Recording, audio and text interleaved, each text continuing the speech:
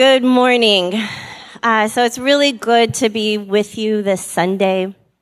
In the life of the church this summer, we are entering a season that we call ordinary time. Although we both know that there's really no such thing.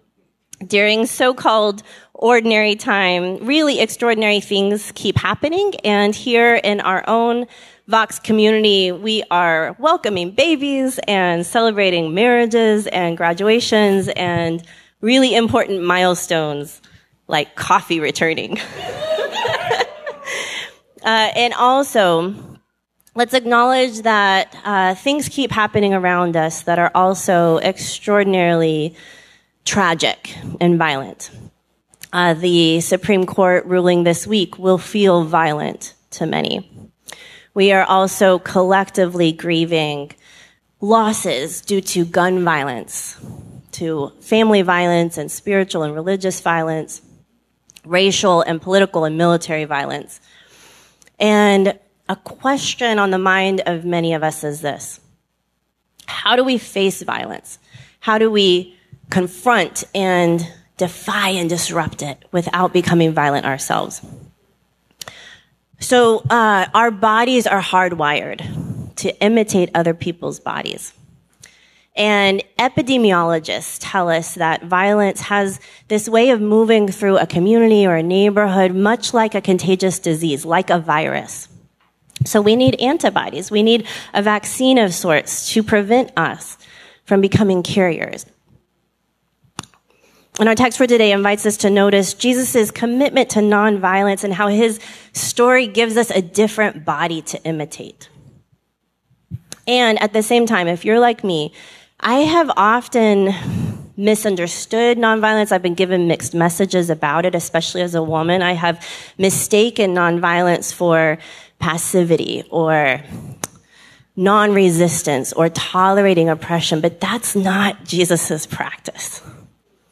So I want to invite us to become curious. What is nonviolence really? And perhaps even more importantly, what is it not? So as we follow along in Luke's gospel today, I want us to notice three elements of Jesus' nonviolence. So let's listen for his use of creativity and the element of surprise and humor, which may turn out to be the most powerful weapon of all. And as we go along, I'll share some modern examples of nonviolence in action and invite us to imagine together what it might mean for us to become a community known for our imitation of these practices. So we're here in Luke chapter 9, verse 51, where we read this. When the days drew near for Jesus to be taken up, meaning killed, he set his face to Jerusalem, and he sent messengers on up ahead. And on their way, they entered a village of the Samaritans to prepare for his arrival. But they wouldn't receive him because his face was set toward Jerusalem. So let's notice that Luke is suggesting that once Jesus arrives in Jerusalem, he knows he's going to be killed. So why then does he set his face to go there? And why does he take his time winding through towns and villages, amassing a crowd of followers and sending messengers on up ahead? Let's consider that this is a creatively nonviolent response to a destructively violent trauma that Jesus has just suffered. Jesus' cousin John has just been murdered by Herod. And here's an early church image of John the Baptist holding his own head on a platter. John's murder was the latest in a series of acts of violence inflicted by Herod's family of oppressors on Jesus' family of peacemakers. Starting with Herod's own father, who hunted down the infant Jesus when he was born, and now Herod's son sits on the throne and has just murdered Jesus' cousin John in this really violent and gruesome manner. So let's empathize for a moment with the grief and the horror that Jesus is feeling, along with Mary, his mother, and Elizabeth, his aunt, John's mother. And the person responsible for this violence is in Jerusalem. So that's where Jesus is headed. With this army of followers marching through the countryside to declare war on their enemy, sending messengers on up ahead as soldiers would expect to be received and put up for the night. This is what this scene would have looked like. So all of the townspeople looking on would have understood what this means. Jesus is on a mission to avenge the slaying of his cousin. He's doing exactly as expected. But we know that Jesus is actually set on defying those expectations. He has a nonviolent plan to confront Herod using creativity. So we've arrived now at the first nonviolent practice I'd like us to notice. Jesus uses creativity to confront violent oppressors. So I want to share with you an example of something similar. Activist Jamila Rakib tells us that about 7 years ago in Guatemala, the women had just had enough with the violent and corrupt government, and 12 middle-aged women put out this call on Facebook, and they asked their friends, come join us in Guatemala City. We're going to demand that corrupt officials resign. And they asked that no one be harmed in the process. So news spread with the hashtag renuncia ya, resign already.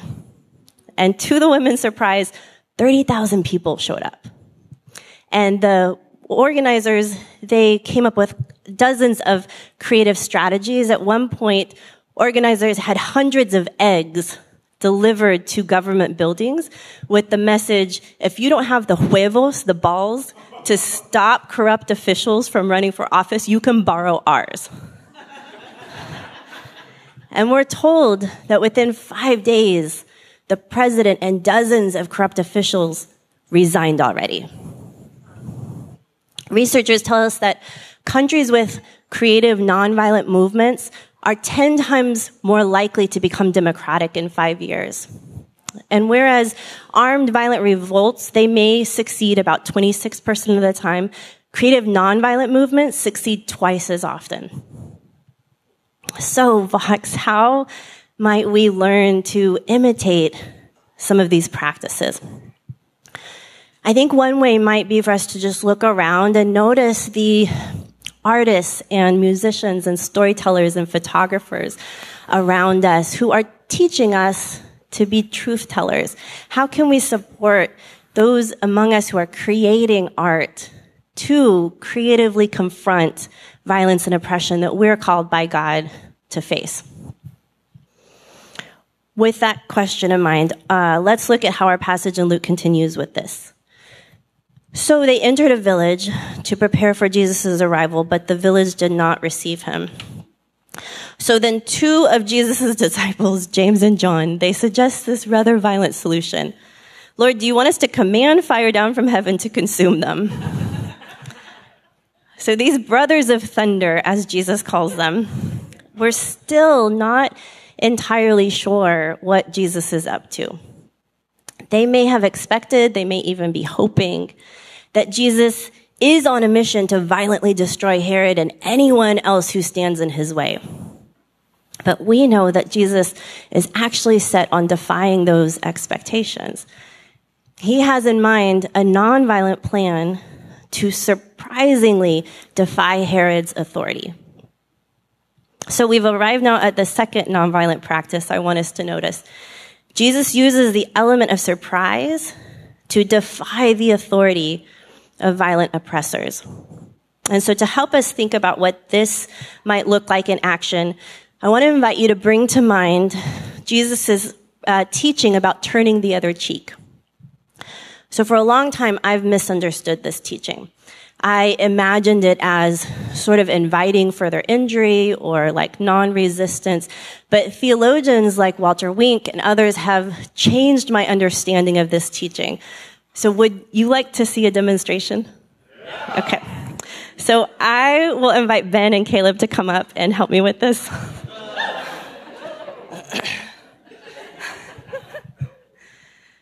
Okay. So Caleb, would you be willing to be the striker? And would you be willing to be the strikey, Ben? Okay. Okay. So Caleb, how about first just show us like a solid, good right hook. What does that look like? Okay, pause right there. All right, so we know that this is not how it would have gone.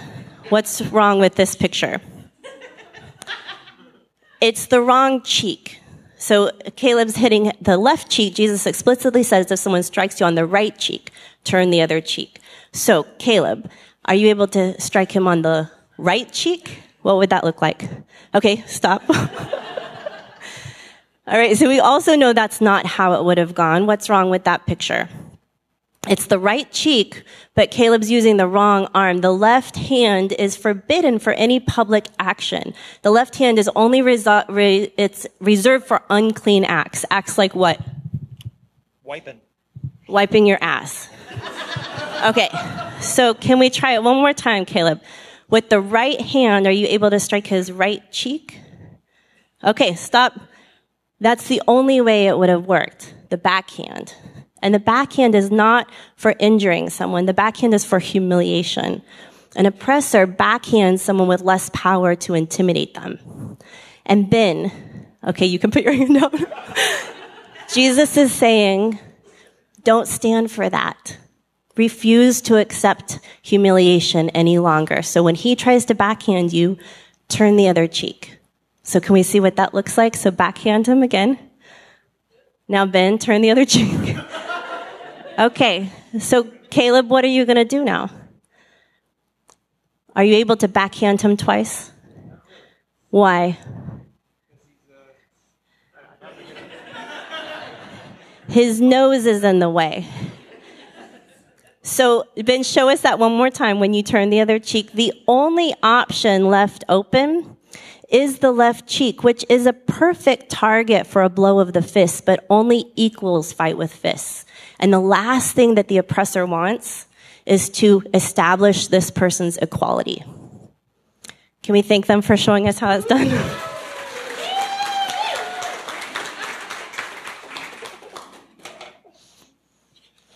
Thanks, friends. Representative John Lewis was once asked about whether nonviolence equates to passivity, and he said this: nonviolence is not the absence of violence. It's the presence of justice. It's bringing the dirt and the filth out from under the rug, out of the corners and into the open light so we can deal with it. And as Virginia challenged us last week, this is the work of God's people. So friends, how might we learn to imitate Jesus by surprisingly defying the authority of oppressors in our schools, maybe in our workplaces, in the larger church? Can we commit right now to refuse to ever allow anyone else to be humiliated in our presence? And remembering that the expectation is that we will fight, flee, or freeze, how can we learn to imitate Jesus by surprisingly doing something different? All right, so holding that question in mind, let's look now at how our passage wraps up with this. We're told then they went on to another village, and as they were going along, someone says to Jesus, "I will follow you wherever you go." And Jesus says to him, "Foxes have holes and birds have nests, but the Son of Man has nowhere." So this person who says, "I will follow you," represents those who were expecting and maybe even hoping that Jesus is going to Jerusalem to violently remove Herod from power and become their new king. And we know in John 6 that the crowd intended to force Jesus to become their king. So when Jesus answers, "Foxes have holes and birds have nests, but the Son of Man has nowhere," he's making it humorously clear, I do not intend to violently remove Herod from power. Herod is not a lion to be feared and equal. He's just a fox. A few verses from now, Jesus will make a second joke about Herod being a fox guarding a hen house.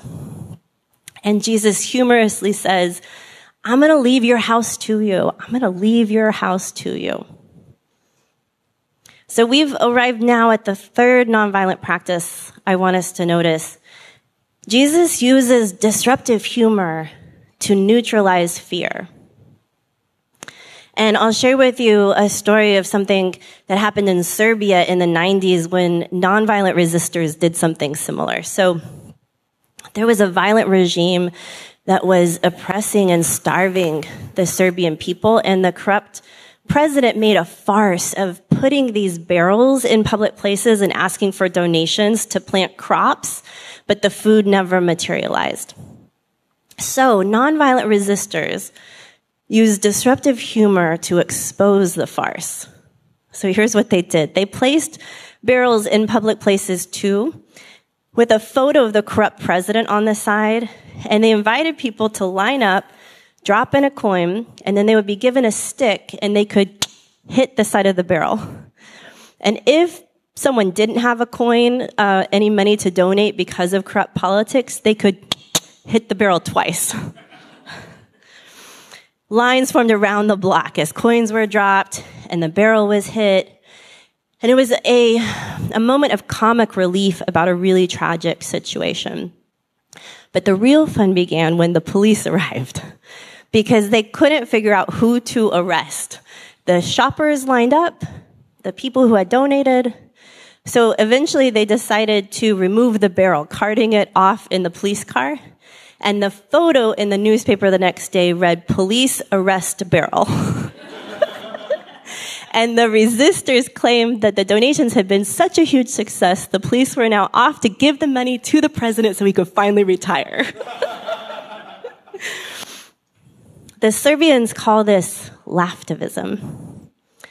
And it's a good word for this nonviolent practice of using disruptive humor to neutralize fear. And I think we may think of this as two sides of the same practice: laughtivism and lament, humor and honesty, truth-telling and tears. This twofold strategy for facing violence, confronting and defying and disrupting it without becoming violent ourselves. So as we close, I'll leave us with one final example. You may remember these scenes from the film Pray the Devil Back to Hell. It tells of how the women of Liberia successfully brought a nonviolent end to the civil war that had been ravaging their country. And the war was gruesome. It was killing their brothers and fathers and husbands and sons. And it had dragged on for 14 years, and yet the men couldn't find a way to end the war. And so the women had just had enough. So first they gave up cooking for the men, but the men still couldn't find a way to end the war. Then the women gave up having sex with the men, but the men still couldn't find a way to end the war. The women tried packing the hallways outside the door of where the men were meeting and refusing to let them out of the room, and still the men couldn't find a way to end the war. So finally the women, the wives and the mothers and the sisters and the daughters, they threatened to begin stripping in broad daylight. And you know what? The men suddenly found a way to end the war.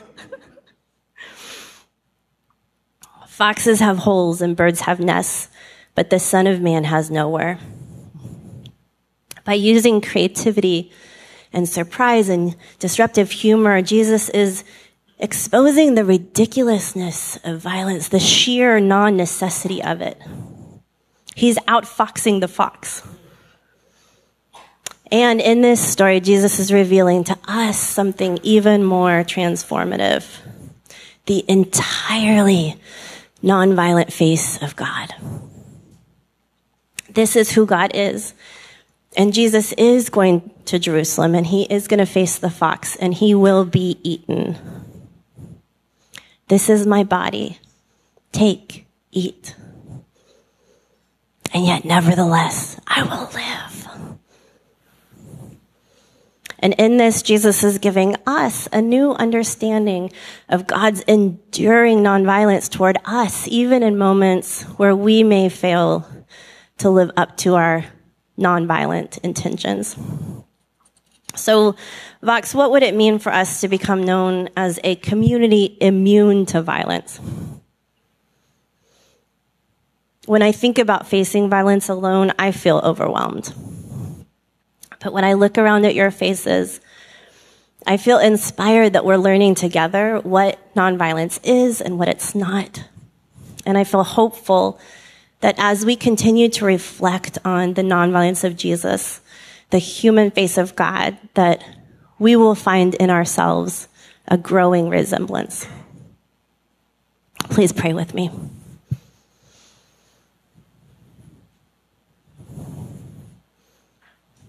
Loving God, disarm us with your humor.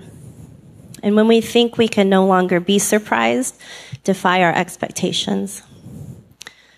And when our creativity is suppressed, boost us with your story. And when we lament that death always wins, remind us of your body. In the name of God, the peace lover, Christ, the risen jokester, and the Spirit who weeps and laughs with us. Amen.